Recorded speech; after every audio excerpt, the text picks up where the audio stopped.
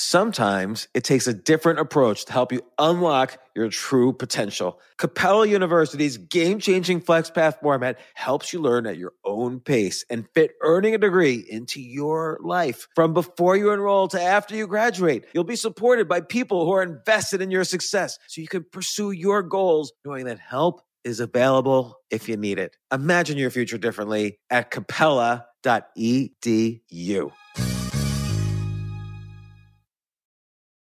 The legends are true. Overwhelming power! The sauce of destiny. Yes! The most legendary sauce has arrived as McDonald's transforms into the anime world of WickDonald's. The greatest flavors unite in all new savory chili McDonald's sauce to make your 10-piece Wick Nuggets, fries, and Sprite ultra-powerful. Unlock manga comics with every meal and sit down for a new anime short every week only at WickDonald's. Ba-da-ba-ba-ba, go! At participating McDonald's for a limited time while supplies last. This isn't your average business podcast, and he's not your average host. This is the James Altucher Show. So I've got Michael Hearne with me, who is the producer and host of the docuseries Uncensored Crypto. And I have a lot of questions for Michael. Michael, how are you doing? Doing fantastic. Thanks for having me, James. Uncensored Crypto, the truth about crypto. You've got topics, you've got all these people that you've interviewed. You're an expert yourself. It's all about every aspect from NFTs to DeFi to the metaverse to kind of the philosophy of crypto, crypto versus fiat. And I'm going to be a skeptic. So I'm very bullish on crypto in general, but I have lots of questions, and some of these are gathered from listeners as well. And there's just some basic stuff that I want to understand. I'm going to get right into the meat of it, but we'll back up and do some basics as well. How many experts did you interview for this docuseries, first of all? For this docuseries, 57. 57. And what qualified like an expert? Well, we talked to project founders. We talked to, publicly traded CEOs, company CEOs. We talked to regulators, congressmen, threw a congressman in the mix. But basically, they had to be someone who was actually in the industry, engaged, or someone who had helped to shape the industry and get it to where it is today. Here's my basic question about Bitcoin and crypto in general. So I'm going from top down, but we'll go from bottom up as well. Right now, you have Ethereum created or Bitcoin created projects like Uniswap, which is a decentralized exchange, Pancake, which is also a decentralized exchange. You have the metaverse, you have NFTs. There's hundreds of millions of transactions happening a day, which is amazing. This is totally different from 2018, where there were no transactions per day. Now there's real use cases. But here's what I'm worried about. These use cases are kind of crypto doing things for crypto, meaning like on the decentralized exchanges, they're exchanging. I could change my Ethereum for Bitcoin. I could change my Bitcoin for Solana or whatever. And it's the same thing with these NFTs. I'm using crypto to buy other crypto-related items. But when are we going to see, or have we already seen, real-world use cases? And if we haven't seen it, are there projects in development? Like I feel like 2021 was the year of crypto's real, trillions are in it, transactions are happening, hundreds of millions of transactions or billions of transactions. But now I want to see 2022 be the year where it bleeds into the real world. Right. Yeah. So, I think what you see happening in El Salvador with Bitcoin being accepted as tender is, probably a good boots on the ground use case. And that's kind of the thing is there's a few things that I want to speak to in regards to that. So one is it's largely the unbanked and, outside of the Western markets who were most poised to benefit from having this digital monetary system, this digital economy introduced into their world, right? Because if we're in a barter system, being able to transact digitally and creating velocity, right? Those are really impactful things. Access to financial services, et cetera. So we see a lot of that with the unbanked and the underbanked. And so we are seeing boots on the ground implementations there, like rubber meets the road type stuff. But Like on what? the flip side, things like micro lending or just being able to do remittances probably is honestly one of the best use cases. So if I'm an immigrant, what's a remittance? I don't understand. Yeah. So technically, right, it's entity to entity. It's just like no intermediary type transactions. The most common example would be like Western Union, right? So let's say I'm a migrant farm worker. I come to the US, I make low wages. My family's back home and I want to send them money. What are my options? Well, I can go to Western Union. If I've got an identity, I'll be able to send money. If I don't have an identity, I have to find somebody who has an identity and pay them a fee or a percentage so that I can send money back home. And then Western Union takes, their cut, which is, for these smaller transactions, all that kind of adds up to like 30% of the actual transactions. So Here you are working your ass off, barely getting by, trying to send money back to, to a country that's even poorer. And you're getting just taken to the cleaners. So that's a perfect example. Whereas I can send USDT, I can send Bitcoin, I can do that, for pennies. So as a currency, particularly like right now in El Salvador, first off, what does it mean for a country to accept Bitcoin as legal tender? And now this is a basic question. Right. Like I guess that means people will pay their taxes in El Salvador in crypto, and what's and also I guess whatever the currency was in El Salvador before probably wasn't very trustworthy. Like there was probably an opportunity for it to fall apart. So what's El Salvador's risk in moving to crypto, and what's it mean? And what other countries are next?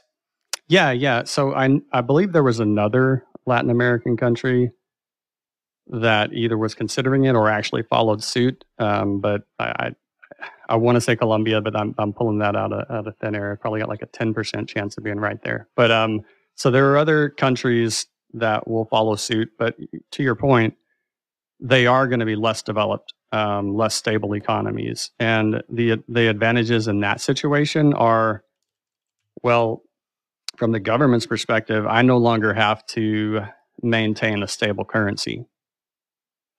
So I've outsourced that, right? But is there a risk for a not so stable government to not be able to control the currency? Well, no, they can't control Bitcoin. That's like, I think, that's the pitch, right? Is that it can't be debased because the country's in financial trouble, right? So politicians make bad choices. My savings don't get diluted down to nothing with hyperinflation. It sort of replaces, it disintermediates the central bank in this case. Let me press on that a little bit. So one cause of hyperinflation, of course, is you have to print a lot of money. So yes. a classic example is after World War I, Germany owed a lot of reparations to England, the US, and other countries, and they didn't owe that money in marks. They owed it in, let's say, pounds or dollars. And so they had to print a lot of marks, which debased their currency, and there was 1 trillion marks to buy a loaf of bread. Right. But another cause of hyperinflation is what we're seeing now in the U.S. with supply chain issues. Let's say some things actually do start costing more money. I guess prices will rise in crypto money, in Bitcoin money. So this is like an interesting question, right? So we start to get into the really like complex economy, right? There's so many factors, right? But what you'll see is that one of these types of assets is going to maintain the purchasing power in the real world, right? So as you know, like one of the ways to look at the macro environment between asset classes is say like, okay, in 1950, an ounce of gold would buy me a suit, right? And $20 would buy me a suit as well. Today, it costs me $2,000 to buy the same suit, but an ounce of gold will still give me the suit, right? So when it comes to purchasing power, the theory is that the more these currencies inflate, the higher the value of Bitcoin will be relative to those currencies. But the question is will your purchasing power be increased, or will you simply be, measuring it in this, same like just larger denominations of a worthless currency, right? Yeah. So I see what you're saying. So it could be that if El Salvador falls apart, since crypto is tied to the price of objects around the world, it's hard for it. You won't see hyperinflation in El Salvador from here on out.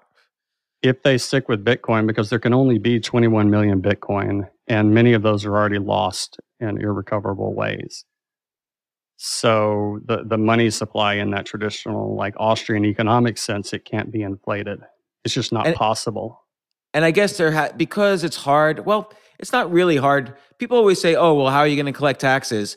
But everybody still has to file. It's against the law to not pay your taxes. So yeah, exactly. People, there's still going to be the equivalent of 1099s in these countries and W-2s and so on. And it's not like and employers will report to whatever the tax revenue service is, what all the income is. Okay, so why won't the U.S. anytime soon convert to Bitcoin? Well, I think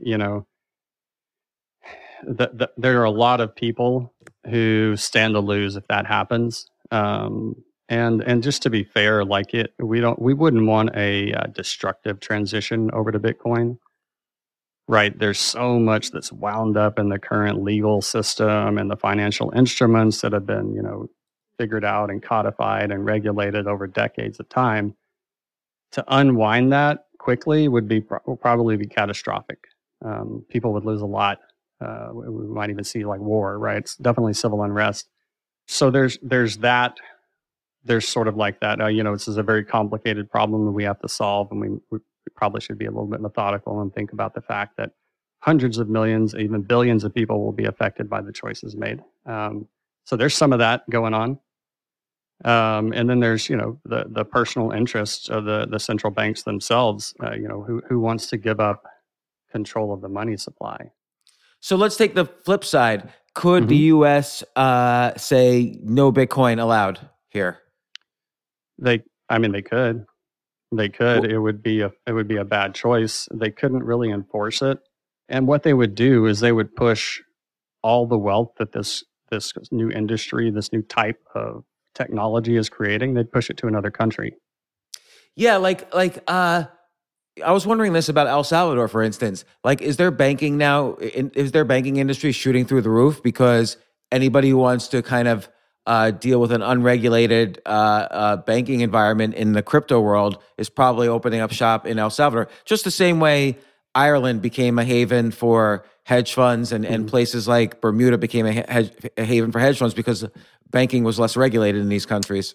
Absolutely. I mean, you see this happening in the Bahamas, and you'll see it around the world. I mean, in many ways, the less developed economies have an advantage over the developed economies when it comes to crypto, because they have less to unwind. They have way more to gain by switching over. So, okay, you described a real world use case, which I buy into. That always the dream for Bitcoin was that it would be used as a currency. Bitcoin or its descendants would be used as a currency in some form or other. And people are probably making applications like here's an easy way to transfer money. Here's your easy way to do e-commerce and stuff like that. Yep. What about other real world use cases? Yeah. I always hear I think that there's real world use cases for blockchain, and we don't have to go into the weeds of what blockchain is, but is that you don't have to tie it to a coin necessarily when you do if you tie all your healthcare systems to a blockchain technology, there's not necessarily a currency involved or a token. So this is where where you start to see the convergence of all these technologies. So I'm probably there's so much to talk about here, right? So we'll try to get on all this stuff we can. But one of the core problems I see out there is identity, right? What is digital identity, right? You see it impact voting, right? For example, oh God, what are we going to do? How do we identify people just to do things like voting? You would think it was kind of easy, but probably not. To, your healthcare stuff, right? How do you prove how do you interact with a healthcare provider and provide them data and access to identity? Then how do you go into the metaverse and reveal yourself and your identity there? What about the DMV? What about passing through borders, right? All of these things need to be built out so that we can tap into all the possibilities of this. So it kind of goes back to one of the original things is what's the use case? And it's all like crypto over crypto. And that's true. That's a good observation because we're at the state where you have to build the infrastructure and then you start to build the application. So right now the big opportunities are the places where there are gaps and problems and broken pieces. And so when those get filled in, we'll start to see new applications that get developed on top of those, just like, we did with the Facebooks and the Googles that no one could have predicted really until the tech was built. Other real world use cases, I think, decentralized finance. Okay, let's talk about that for a second. So yeah, DeFi, and I don't, the word decentralized is almost a little confusing. Just like the word, the sentiment of crypto is a little confusing. Like nobody really wants to know about cryptography. No one really cares about decentralized, like the average person. But it's this idea that, okay, there's much more automation. There's much fewer middlemen involved in a transaction. So a stock exchange, I go to the New York Stock Exchange, there's a company in the middle and I could buy Apple stock or sell McDonald's stock, and there's a broker, there's a market maker, there's all these fees, there's potential for human error. But in these DeFi exchanges, and they're huge, there's like $1 billion worth of transactions every day, but or more. But they're just crypto trading for crypto, even though the tech is there that they could trade stocks and other assets. And so I'm thinking 2022 should be the year I see other things other than crypto being traded. Gotcha. Yeah. Well, I mean, you could see, the tokenization of anything. It's just another way of having fractional ownership of something is one use case of it. But I think DeFi is just in its really early phases. What'll be really cool is whenever, we no longer have to go get approved for a mortgage, right, by a bank. We'll just be able to simply use our digital identity and the data that's associated with it to go out and say, hey, I need a mortgage, and get it without having to jump through a bunch of hoops. So how do you see that happening? I recently got a mortgage and it was 2 months of due diligence on the bank, paperwork going back and forth. My accountant's full-time job was dealing with my mortgage loan somehow because I have a very odd living as opposed to a regular job. And how does crypto mortgages make this easier? So with the blockchain, everything's stored in an immutable public record. So think about the different subcomponents that went into the purchasing that house, right? So you had the title research, right? Which means they got to go dig through, they're pulling out the dusty books at the county clerk's office. Not really, not anymore, right? But what if you had that data on a blockchain? Right, you don't even need a title company at that point because the blockchain is immutable; it's unchangeable, and so who owns that house. You don't need a title company. You don't need title insurance. You don't need the time for them to do their work. So you speed up and you wipe out costs. Same thing with the bank. What does the bank do? There used to be a time in a day where you'd be like, "Oh, James, I've got, me, we're buddies. We both play golf together. I make a great living, but I've got a complicated tax return. I make money from a lot of different sources. Some of them are hard to verify, but, I'm good for it." And if, in the good old days, you'd say "Yeah, I know you, Michael. Let's give you that mortgage." Well, now it's not like that, right? You either have the number or you don't have the number, right? So they've turned it into an algorithm. Which, why do I need a human to run the algorithm? Right? It slows the process down, makes it prone to errors, add costs, all of these things. The problem, though, right now is the reason people love DeFi is it pays, 10, 20% APY, right? It's these insane yields. Nobody wants to loan out their money necessarily for 30 years to get a 5% APY, at least not at this stage of the market maturity. Again, with mortgages, why would somebody do a mortgage through crypto when you can get, heavy yields on your crypto? It's a matter of me perceiving that the value I receive is greater than the value I'm getting at. But one of the principles that people are applying here is they're not selling their crypto, they're borrowing against it and using that money to go buy the house so that their asset continues to appreciate while they have use of the funds. It's not income, it's debt.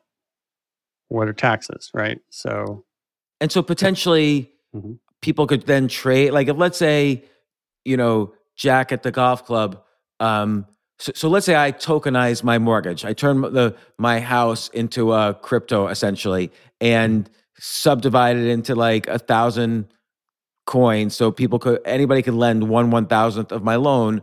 Are you saying my loan could be traded on a DeFi exchange? Yeah, so there'll be secondary exchanges for those mortgages, just like there are secondary exchanges for traditional mortgages. And so there's opportunities, maybe like, oh, I want to buy 50 mortgages in Florida, 50 mortgages in Austin. I'm going to short mortgages in Illinois. So there's going to be opportunities for like trading that's not necessarily like a REIT. You get to pick your REIT essentially. Exactly. I mean, these are all possible outcomes of this technology, and they're kind of natural evolutions. And that's what we're seeing right now in decentralized finance. Is you're seeing a duplicating of traditional finance in this tokenized economy. But when will that start? Because I don't see that happening yet. And for instance, you can, using tokens like UMA or SNX, you can make synthetic stocks that trade like McDonald's or Tesla or whatever. And when are we going to start to see actual real world items like a house or a mortgage or a stock being traded on these DeFi exchanges? Because then once it tips into that, then you're talking $1 trillion value for each exchange. Absolutely. So there'll be a progression. Right now, it's, like I said, it's building out the rails, the infrastructure. And what that means is you got all the pioneers, the people who are comfortable with risk who are coming in. And we're actually kind of getting beyond that phase where you've got like that second wave of people who are maybe early adopters. I don't know the market stages exactly, but you've got those people coming in, and what they're going to want is they're going to want that yield, right? But as we continue to transact more and more in a digital world, and this stuff becomes just a native part of our lives, there are going to be people who migrate into these assets, and it's going to replace traditional money markets, and they're going to be okay getting those lower yields because they know it's safe. And what they'll more likely do is there will be pools of money. So there'll be like maybe a decentralized mortgage organization where everybody pools their money together. And then just like a bank does, they make mortgages to thousands of people out of that pool, and they all take the yield, right? But those are going to be, lower risk investors, right? So that kind of like adoption cycle is hard to predict. I would not be shocked to see it in 5 to 10 years, but the hell do I know? No, you know quite a bit. So you're saying that particular type of use could be 5 to 10 years away. And I do think that's happening. So like, here's an idea. I feel this is like ground zero for entrepreneurs, not just investors in the crypto space. Like if I was going to start a crypto, I mean, there's lots of crypto businesses you could start, but like one thing I'm thinking of is if you can IPO yourself, meaning let's say I just graduated Harvard Law School. I thankfully did not just graduate that school, but let's say I did, and I have $250,000 in student loans. Yeah, I could say I'm going to tokenize 10% of my income for the next 10 years. Yeah. And so I'm going to make James coin, and it's going to I'm going to issue 1 million coins, and it's going to those million coins will represent it. All my income will go into a black box. 90% will go to me. 10% will go to holders of these million coins pro rata. Yep. And I can IPO myself, and maybe that's through like those coins are actually 1 million NFTs or whatever. Yeah. I could IPO myself and use the money raised to pay down my student loans, and people could trade it like, oh, he got a job at the top law firm. Yeah. Now the James coin goes up. Oh, he's homeless. Now the James coin goes down. But, what's that net present value? Yeah, people can make a portfolio around, people always say, I'm not investing in your company, I'm investing in you. Yes. Well, this would be a way to actually invest in you. Yep. And because all the income is going into a black box, there's no possibility of fraud, Yep. and unless the person really is working hard to be Right. Exactly. a fraud. But it seems to me that's like a no-brainer application of crypto, and only crypto could be done for that. And then that could be traded on exchanges. Like you could trade James coins on exchanges, or like a basket of coins. Like I could buy Michael coin, James coin, Melissa coin, and so on. Isn't that what the government's doing with taxes, right? I guess so. That is absolutely. It's actually, I've heard of one person who did that, and I think it's an interesting use case, and it kind of goes back to that identity. Whereas if I have that identity, that digital identity, then I can transact in that with whatever my income source is, which means that income source can have a smart contract attached to this NFT, so that 10% of my money gets automatically distributed. So it's technically feasible. And really, it's just kind of like it's hard for people to get their minds around that, right? Yeah, because let's say I sell 10% of my future. Let's say I think my income's going to average, like just graduated college. I think my income's going to average over the 10 years $100,000 a year, so $1 million. Mm-hmm. So 10% of that would be $100,000. Right. So let's say I cut that in half and I sell 10% of my future income for $50,000. So now you can expect a roughly if I hit my average, you'll experience roughly a 7% per year return, which is not so bad. But if I exceed my average, because you do your research, you have a lot of faith in me, you can get 10, 20, 30% a year. If I have entrepreneurial leanings, you might bet and say, okay, he might be 1,000,000% return. And so you buy a basket of these, and it's a new asset class. Yeah. 50 million people do it, and these DeFi exchanges, like Uni or Cake or whatever, DYDX or whatever, start trading it. That's an enormous business. So I'm surprised. It's the same thing as like music royalties, but applied to people. Yeah. What's another real world use case that you see coming? And then we'll this will segue into NFTs and how to make money with those. Yeah, right on. So I would say probably some of the most impactful work is being done in this decentralized web. So right now you've got, 5 or 6 companies that control the digital world. If they decide that you're not allowed to speak, you're not allowed to speak. You'll be silenced, you'll be canceled, you'll be censored, you'll be taken offline. And if you're like the president, people notice, but if you're just a nobody, then nobody notices. So we've got these big sort of like what I think are existential problems, like censorship, right? Where we're not allowed to speak things that aren't acceptable to a certain group of people. So anyways, we've got this abuse of power in this situation where you've got a lot of frustration, but it's all the product of having a centralized control over the internet, right? So right now, if I want to host my website, I've got it on Amazon servers, and I'm accessing their, like if I'm using their cloud services, I'm accessing their computing power, I'm accessing their file storage, I'm using Dropbox for file storage, or the cloud services, right? So everything that's in the cloud right now is controlled by a group of people, and it's worth trillions and trillions of dollars. But all that benefit accrues to the shareholders in those companies, right? And then the control goes to a handful of executives within the company. So okay, I'm going to play devil's advocate there, though.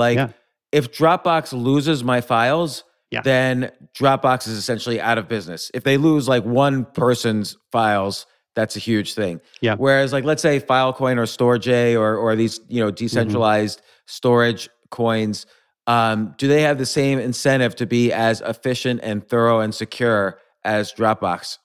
Well, yes, I think so. It's an economic incentive, right? So once you take that, say data, right, it's $20 trillion business, right? So why does Amazon, why do these big companies love that so much? Because it's great income, right? So in the future, as we have, increased automation, we've got like more and more in the metaverse, we're going to need new ways to make money.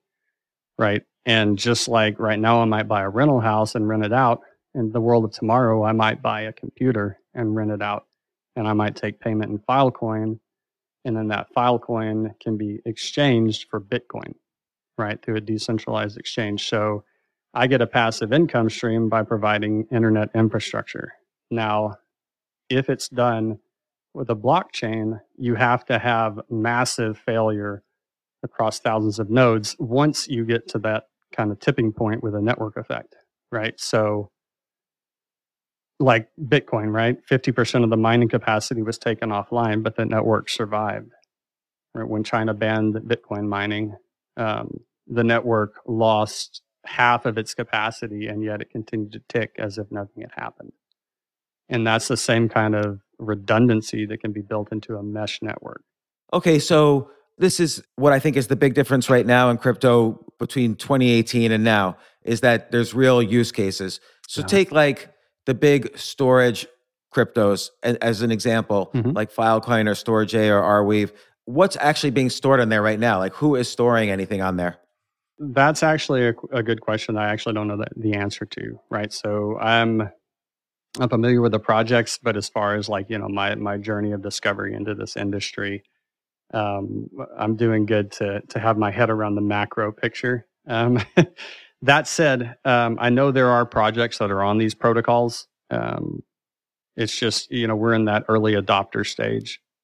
Well, I know NFTs are being stored. Like Filecoin, I read has 7 million NFTs stored on it. Right, because you have to store them on a blockchain. They are, Ethereum powered mostly. So I've done a podcast on what an NFT is, but maybe quickly explain it. And I have yet to buy an NFT. Yeah, explain all this to me.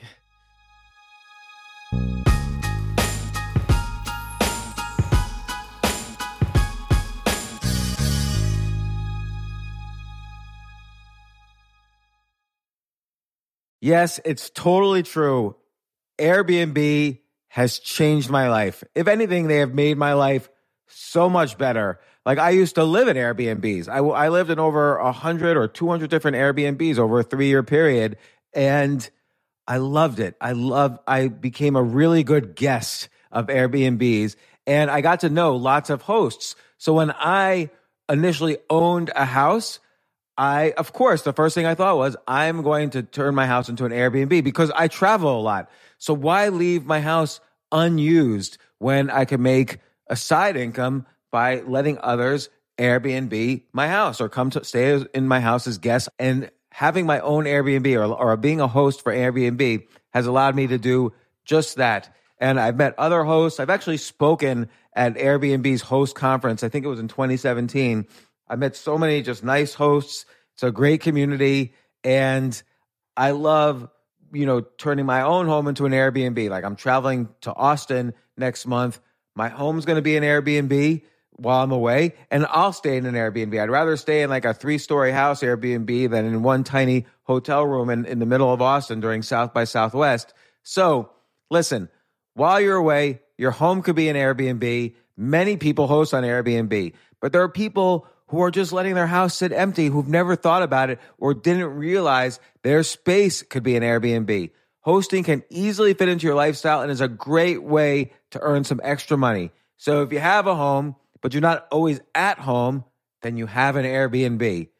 Your home might be worth more than you think. Find out how much at airbnb.com/host.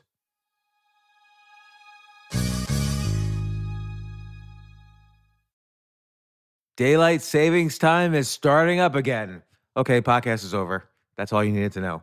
But why do we have daylight savings time? Answer: to give us more daylight from March through November. By setting your clocks forward, it may feel like there are more hours in the day when we initially start daylight savings. But if you're hiring, it doesn't necessarily help you find qualified candidates for your roles any sooner. There's only one way to do that: ZipRecruiter. And right now you can try it for free at ZipRecruiter.com/James. ZipRecruiter works around the clock to find qualified candidates for you. Once you post your job on ZipRecruiter, they send it to 100+ job sites so you reach more of the right people. this is such a brilliant idea for a business, and ZipRecruiter did it. So ZipRecruiter's smart technology also quickly scans thousands of resumes to identify people whose skills and experience match your job. I've used ZipRecruiter, particularly as a potential employee, and I still, to this day, get messages every day. James Altucher, would you like to apply to be VP of Entertainment at NBC or whatever? So there's just nonstop emails. Like I got 5 or 6 emails today because a year ago I signed up for ZipRecruiter. So spring forward with a new hiring partner, ZipRecruiter, and find top talent sooner. See why 4 out of 5 employers who post on ZipRecruiter get a quality candidate within the first day. Just go to this exclusive web address to try ZipRecruiter for free. ZipRecruiter.com/James. Once again, that's ZipRecruiter.com/James. ZipRecruiter, the smartest way to hire.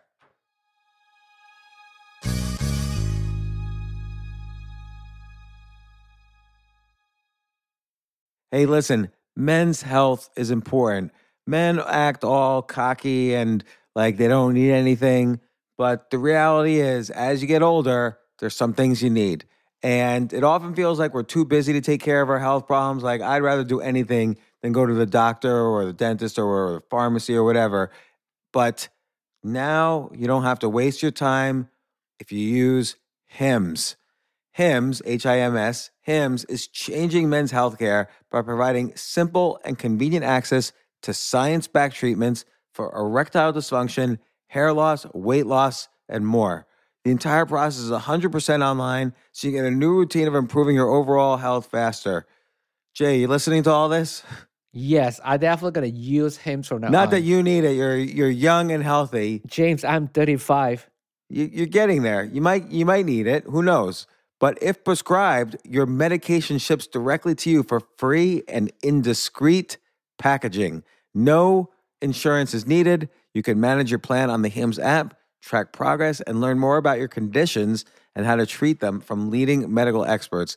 Start your free online visit today at hims.com/James. Could you imagine that? There's a whole section just with my name on it. hims.com/James. That's how much I am representative of the kind of person who needs Hims. That's HIMS.com/James for your personalized treatment options. HIMS.com/James. Prescriptions require an online consultation with a healthcare provider who will determine if appropriate. Restrictions apply. See HIMS.com/James for details and important safety information. Subscription required. Price varies based on product and subscription plan.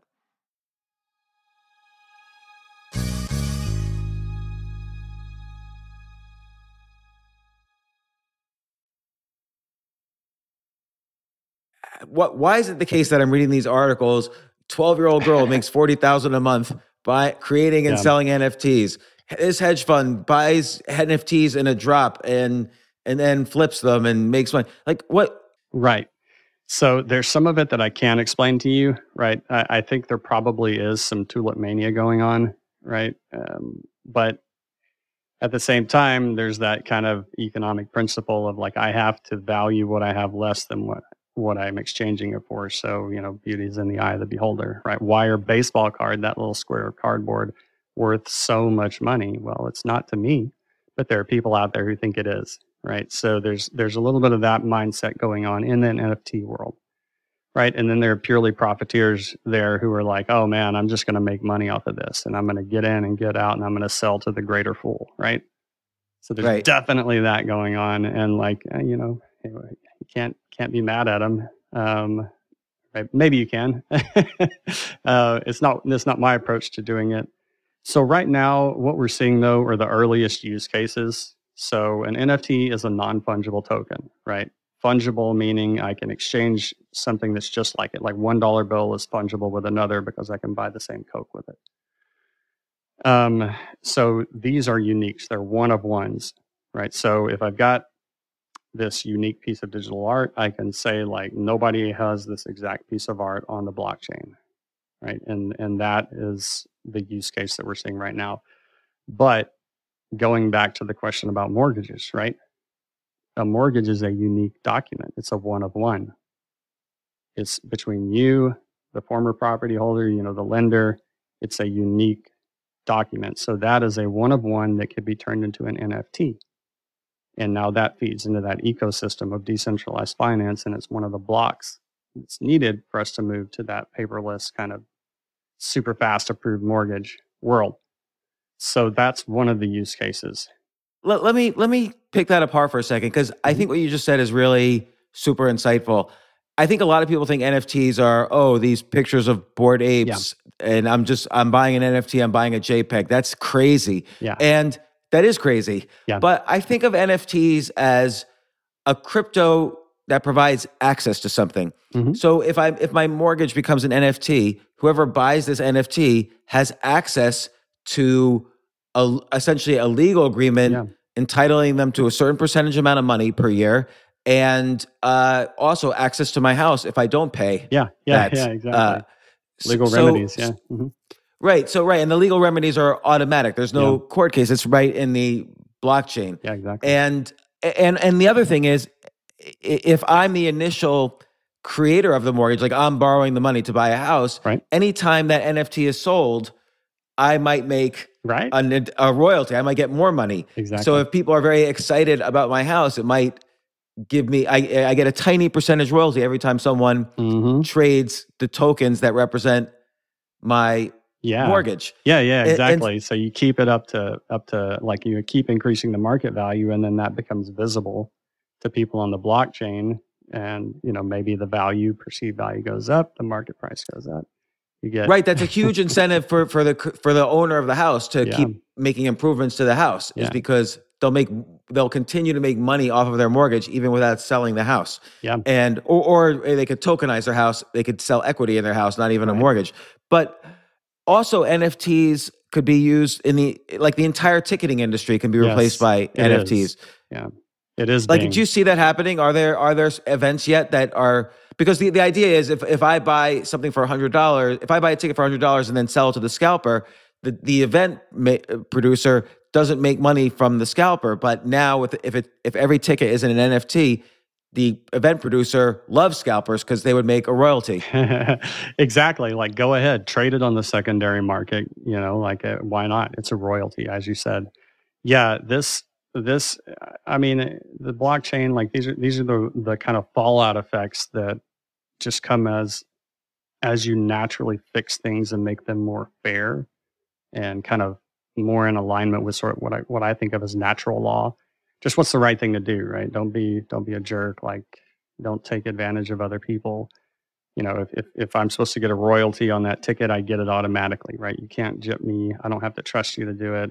Obviously not you specifically, but are these real world cases happening yet? And so tell me about it. Yeah. So, as always, just like on the internet, advertisers are some of the first people to innovate in this space.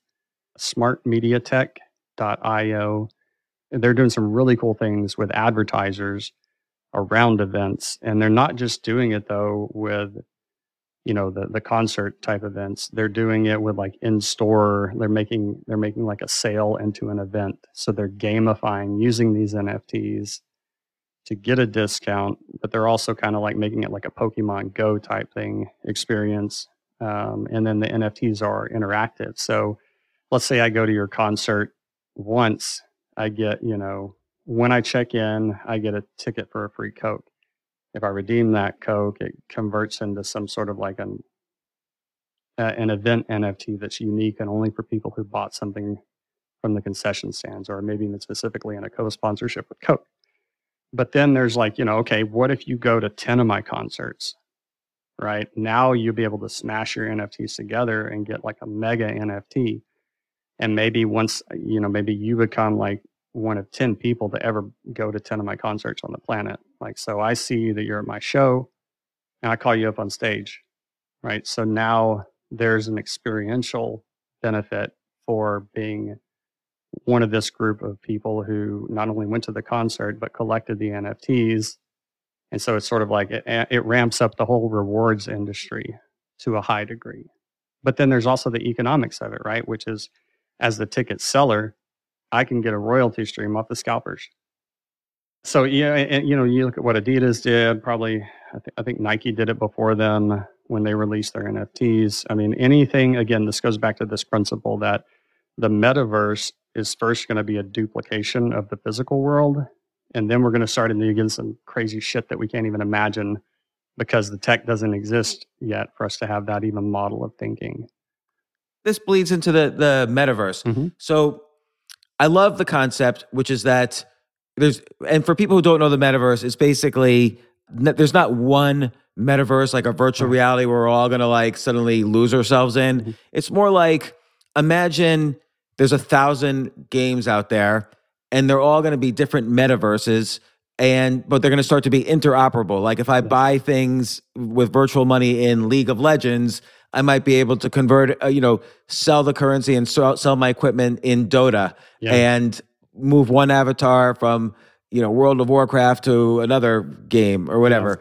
And, but is this, right now I'm hearing about, people are buying and selling land in the metaverse and it's going crazy and blah, blah, blah. Again, I hate it when money is just about money. There has to be things that people want to do. Like, do people like you and me want to be in the metaverse? Is this just for kids? Like, what's the story? I mean, there's an argument to be made that we're in the metaverse right now. I mean, we're on opposite sides. I don't know exactly where you are, but we're definitely not in the same room, right? And yet we're having this conversation in this virtual reality, albeit, kind of archaic to what we imagine as being a virtual reality. We are kind of, interacting in the metaverse right now. What's going to happen, though, is it's going to become more experiential as the hardware and the bandwidth enable us to have that. So I think, absolutely. It's going to become the norm. I think Elon Musk is kind of famous for saying, like, we're already androids. It's just the interface is slow. We have to interact with the screen. So we're already tapping into the collective intelligence of mankind through the internet, through these screens, right? So what's going to happen is, unless we maybe bomb ourselves back to the Stone Age, we get into some stupid war, or whatever. Like digital life is just going to become more and more a part of our reality. So it's just one of those things where, like, we're going to do it. Like, think about, like, when we were kids, like, you either fit in at your high school or you didn't, right? But what we didn't know is there were millions of kids who were also the weirdos at their school. And now we can hang out in the metaverse, right? Not saying that about us, although I probably fit that weirdo bill.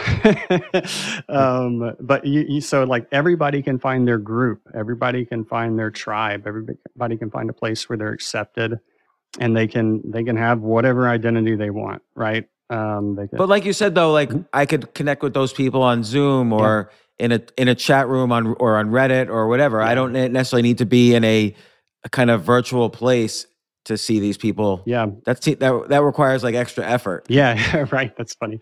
Well, let me ask you this. All right. So let's try to take it like, let's think about the way things get developed, right? So you've always got the military who's advancing stuff, right? Then you've got entertainment, right? You've got science. You got all these different ways that are advancing this. So there's all these different sectors that are kind of, if you look at the military, it's kind of frightening what can be done with the metaverse and the blending of human intelligence, artificial intelligence, and augmented reality. You wouldn't want to be the target of that kind of attack, right? So there's that world, but I don't really want to touch on that. There's take entertainment, right? What if, I love Braveheart, maybe you hate it, but it was a big action movie, right? Or like, I'm an action fan, so what if that was filmed in 360 video? So it was done with 360 cameras. I could watch it in virtual reality. I could watch the scene where they're, fighting, but then, like, let's say I want to rewind and I want to turn around and I want to look at what's happening over here behind me, right? That's a cool experience, right? That's a new way to interact and interface with video entertainment. So there are some things that are just going to be purely adopted for the cool factor. Some are going to be utilitarian, right? So, but what's going to happen is instead of me going and fixing the robot that works on the server in the server farm. I'm going to put on a set of AR or VR glasses and handsets, and I'm going to control a maintenance robot who goes over there and fixes it. Right. So we've got these convergence of all these things, right? Technology, automation, right? That's replacing traditional roles, traditional jobs. But as you can see, like when you can make money playing a game, whenever you can rent out your CPU, you get these new ways of making money. And that's important because you're going to have the deflationary effects of technology kick in as well. And whenever you got deflationary effects with as much debt as we have, catastrophic potential combination. So we got all these forces converging, and really, like to me, it all inevitably leads to the metaverse. Like it's going, either we bomb ourselves back into the Stone Age and we get rid of technology and we're the latest ancient civilization. But like, what will be the first time you and I use the metaverse for something other than making money? Because something like we want to use it for something. Yeah. So I would say you're seeing that now with NFTs associated with products that are flex products, right? So if I buy a Gucci purse, which I love Gucci purses, if I buy a Gucci purse, I can walk around and I can flex with that to like maybe 50 people if I'm in a populated place.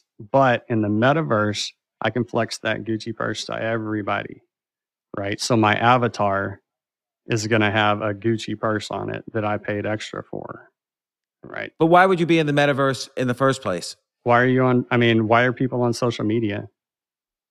Okay, I'm on social media because I want to see what my distant friends, life is like without having to talk to him or her.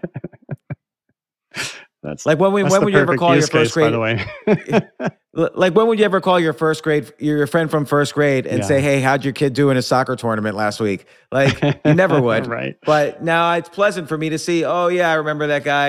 I'm glad his son did well. So like that's why I'm on social media. Yeah, right. Well, so maybe in the future, instead of you going to that post, like you'll be able to like have your goggles on and go like this, and it'll like you'll pop in the first person view and you'll see his son make the winning kick, and then you like it and you go like you turn around, right? So I talked to Dan Mapes, who is this 75-year-old guy who has just got so much energy, like he like vibrates when he talks to you, and he's working on something called the spatial web, and so. Oh my! So let's think about this, right? So this is kind of the metaverse, kind of the spatial web. So one of the projects that he did was with Amazon, right? They took one of their warehouses and they duplicated it in a virtual world, right? They did a 3D duplicated model in the virtual world that worked exactly the same. And then they used AI to analyze the layout, and the AI instantly figured out a way that increased productivity by 40%, right? So that is an instance of this intersection of the metaverse and the physical world being used to create efficiencies in business, right? That's interesting. What's even cooler, though, is they use the same AI to analyze the employee training program, and they took the employee training from 2 days down to 15 minutes. How'd they do that? Magic. It's the AI, right? That's the algorithm was able to take all the variables that are too complex, the nuances, they're too many of them for us to calculate and to reach a conclusion that just, those were the results. So honestly, like he would be a great guy to talk to. He's fascinating. But he would have the details. Yeah. So what would you consider are the 5 best ways to make money in crypto right now, other than buying and selling coins? Yeah. So there's entrepreneurship. I mean, this is, oh man, it's a gold rush. Like if you are entrepreneurial minded, I mean, there's so much capital out there ready to flood into this market because the VCs and the smart money are all starting to realize this is inevitable and it's going to be way bigger than the first version of the internet. And if you think about what, Amazon did for early investors, like they're seeing the same potential here in crypto. Amazon's a great example. Like everyone thought in 1995, oh, this internet thing is just a fad or it's just used by academics. And Amazon came along and said, no, we have a real world use. We could sell books and clothes. Exactly. Like I couldn't even believe it. Like how are you gonna sell clothes? But that was their number 2 category. And then food was their number 3 category. Yeah. And people got comfortable with putting their credit cards in there and so on. What's gonna be a catalyst that is gonna really show us that crypto tips into the real world? Well, when crypto kind of tips into the real world will be like the way that the hypertext transfer protocol crept into the real world, right? So nobody really looks at their browser bar and sees HTTPS and thinks like, oh, I'm using, the secure version of the hypertext transfer protocol. But they are using it, right? So that's when crypto has kind of gone mainstream. It's whenever you're using it and you don't even know you're using it because it's underpinning what you're doing at the user interface level. So what will be that catalyst that does that? Gaming almost certainly, right? Gaming and NFTs. I mean, you think about how rabid gamers are. You got people that play games hours and hours a day. I find that incredible, but there's a rabid market of gamers out there, right? And when they discover that they're able to, rather than just sending money to Xbox and Microsoft, but they're actually able to make maybe not a full-time living, but some money, like extract some value out of that network that they're contributing to create value in. I think you're going to see that. Plus, it's fun. It's not intimidating. Right. So, and what's another thing? So I think gaming. You're right. Gaming will boost the metaverse, and there'll be some unexpected surprise. Like there'll be remote work stuff in the metaverse. There'll be group things happening in the metaverse or concerts or events. So I agree that in-game money, in metaverse money it'll be one way to make money from crypto. The entrepreneurial opportunities are going to be there. What's another way to make money with crypto right now? There's yield farming. If you have money in, a CD, a certificate of deposit, or some other low yield asset, there's the opportunity to make much higher, yields. But that's purely financial motivation, but also, it's a big kind of an important issue. But how do you do that? Well, so you would, you can either participate as an automated market maker, right? So you talked about that earlier, where you've got the market maker in the middle of every stock transaction. They're providing liquidity because they'll buy anything and they'll sell anything, right? And so in exchange for providing that liquidity, they get a cut of every transaction, right? So you can go provide liquidity in a liquidity pool. I'm sorry, what and again, I just want to make sure everyone understands. Can you describe what providing liquidity means? Yeah, it means that you put the cryptocurrency in there and you agree to leave it in there in exchange for a yield. And so I leave my Ethereum at Uniswap, for instance, and they need that because for all the people who want to buy Ethereum, now they have Ethereum to give them. Exactly. And they don't have to give it back to me because I've agreed for a certain amount of time, like in a CD or a treasury bill or whatever. Exactly. And what kind of yield can I get?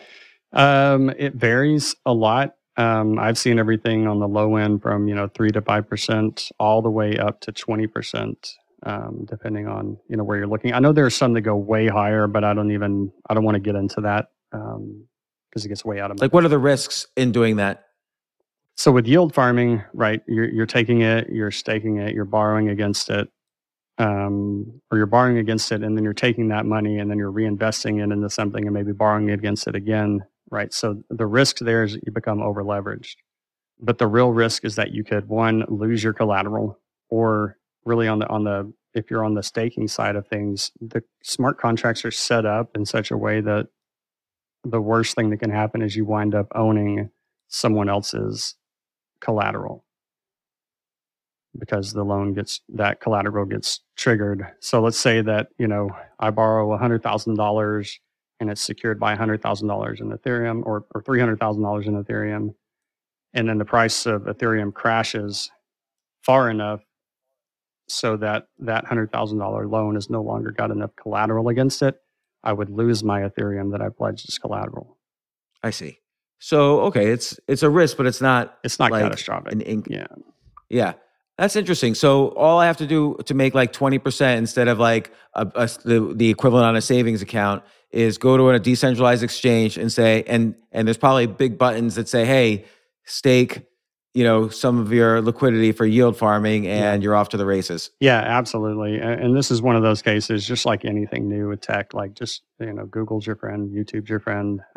Like whenever you have questions about these things, and as far as like, technical things, like how do I, connect my wallet, those kind of things.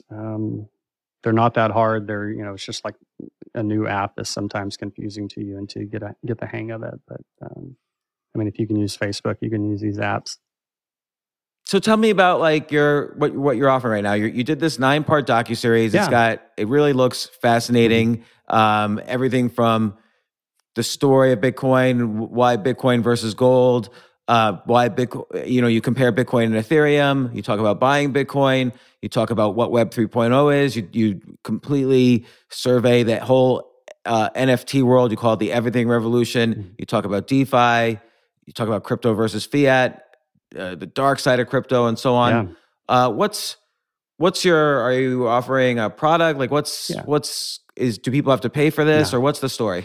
Yeah, so anybody can watch it for free. They go to uncensoredcrypto.com/Altucher, and they can just register there. They give me their email address. We'll send them a link. So I guess there is an exchange of value there. You give up your contact info in exchange to watch the series for free. Why do they need to go to /Altucher? What if they just go to uncensoredcrypto.com? Well, you're the one who is referring them, so it makes sense for you to get some credit for it. I don't know. We'll figure out something. Like we've got some free reports in the work, and some premium reports that we were going to sell down the line. We'll figure out something special to give your guests. And are you sure? Yes, actually, I want people to benefit. Yeah, absolutely. I outlined a 3-coin report this morning for the editorial team, so we'll throw that in to anybody who goes there. What does that mean? What do they get in that report? Let me remember the details. Oh boy, I've done 50 things since then. It was around DeFi, right? It was because we've got this concept about DeFi is going to Uber big banks because it's kind of inevitable. Like whenever you have a superior product that benefits everyone economically in the value chain, like it's going to win, right? The superior technology wins. People are going to flock to things that are more valuable. It's just economics. So we talked about DeFi, and so what'll be in there is there's going to be something in there on yield farming, on borrowing and lending, on remittances, as well as on automated market makers. So taking that AMM role and providing liquidity. So we'll give our top recommendations in those. And when can people start seeing your docuseries? Yeah, so they can sign up at any time between now and the 18th. The 18th, the first episode drops. So each episode, I'll leave it up for free for 24 hours, just like, old TV, except you got a full 24 hours to watch. And then, so put up episode 1, 2, 3, 4, 5, all the way through episode 9. And people could just watch it for free. There's a link. If you got a smartphone or a web browser, you just tune in. And then there is the opportunity to own the series. But really, my goal right now, and the whole reason I started this project, is because I saw the impact this could have on going back to something you touched on, right? There's the financial economy where people are engineering things and making money, just about making money. And then there's the real economy where I provide value to you and you provide value in a reciprocal kind of sacred like thing that we do as a species. And well, I'm I'm very excited, and I really do think there's huge entrepreneurial opportunities. Yes. Like, I wish I was 25 Right. and like neck deep in this, and I think there's everything from I don't know, from metaverse opportunities to securitizing Yeah. like income flows to creating a ticket master, an NFT ticket master. I think, is there any company that makes private label metaverses? Like, I'd like to have my own metaverse. I don't want to use the sandbox. I want to make my own metaverse. Well, I don't know if there are any, but there will be, I'm sure. And then that's the kind of the cool thing. Like, this metaverse thing can get really far down the rabbit hole, because I can create a game inside of a metaverse that people pay me to play, right? And then maybe now I have 10 of these games that I've built inside the metaverse, and everybody that comes in pays me, $5 to play the game. And now I've got because you don't have to play. You can afford it because you don't have to pay huge fees to like Xbox, for instance, to get distribution. Yeah. You can just and you can return those costs to the customer. Right. And now, which absolutely. Well, and then think about this, right? So now that I've got 10 of these games, I've got an income stream inside of this metaverse.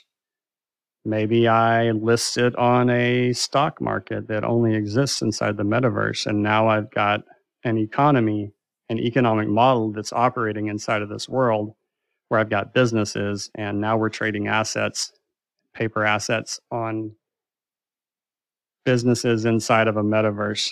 So I think we're going to see this go really deep down the rabbit hole. And to be honest, the reason I think this is I was actually at my son's basketball practice, and my middle son and my youngest son, who's 9, looks up at me. He's talking to me about his game. I want to be engaged and interested in what he's interested in. He's telling me how he's got this business inside of a game and he's making all this money, but it's a very inflationary economy, is what he said to me. And I was like, "What did you just say?" And I'm like, why is my 9-year-old talking to me about inflation? And then he explained to me how you could inflate the money supply. So he was talking about the classical Austrian sense of inflation. This is the generation of kids that are coming up. Right. That's fascinating. So like, they're aware of what's going on. They're in the metaverse already. They're playing the games. Yes. They're trading the NFTs already.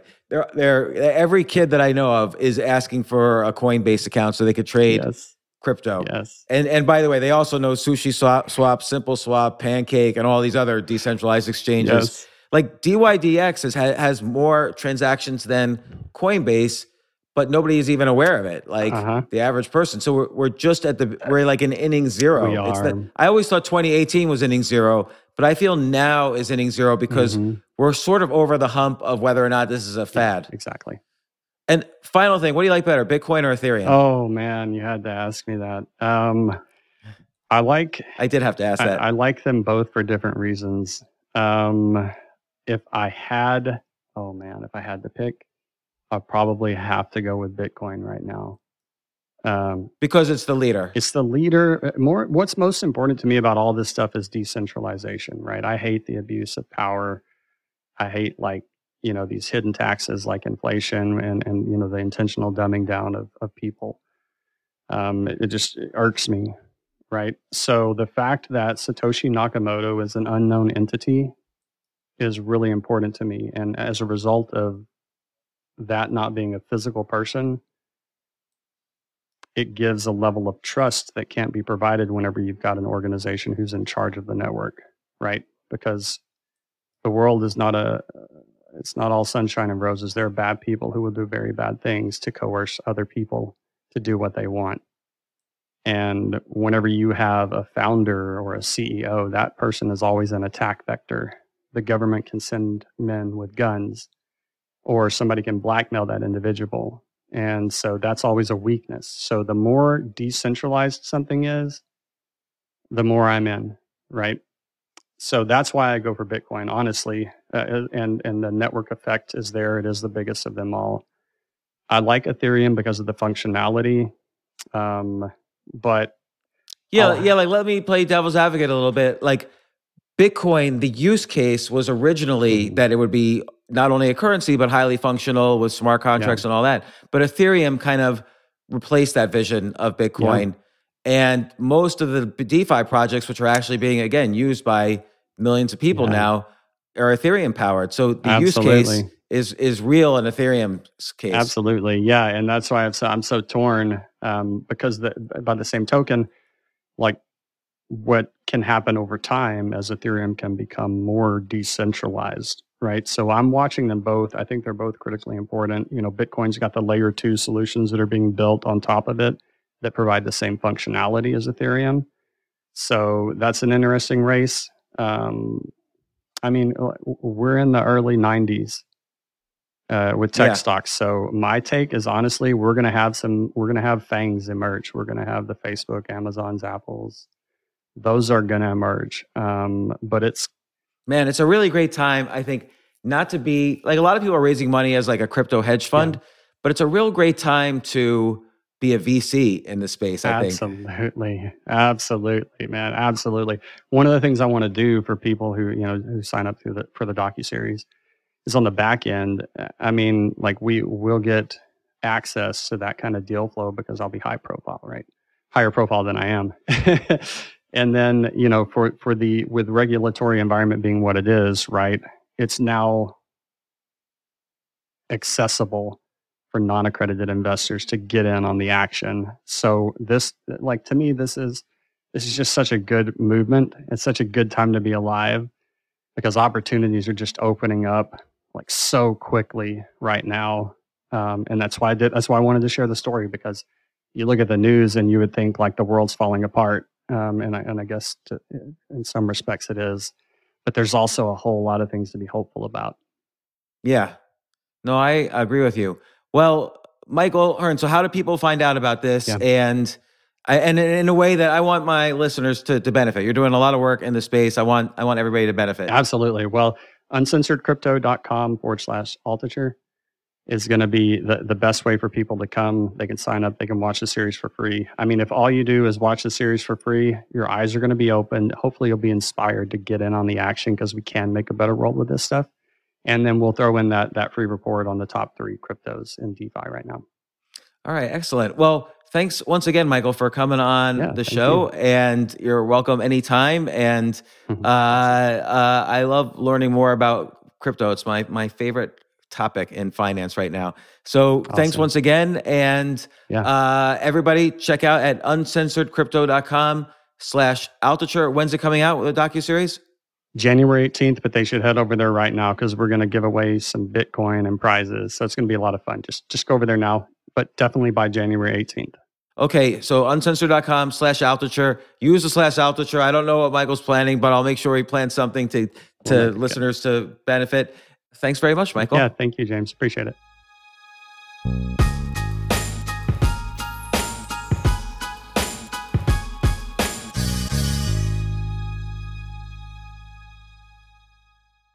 The legends are true. Overwhelming power! The sauce of destiny. Yes! The most legendary sauce has arrived as McDonald's transforms into the anime world of WickDonald's. The greatest flavors unite in all new savory chili McDonald's sauce to make your 10-piece Wick Nuggets, fries, and Sprite ultra-powerful. Unlock manga comics with every meal and sit down for a new anime short every week only at WickDonald's. Ba-da-ba-ba-ba, go! At participating McDonald's for a limited time while supplies last.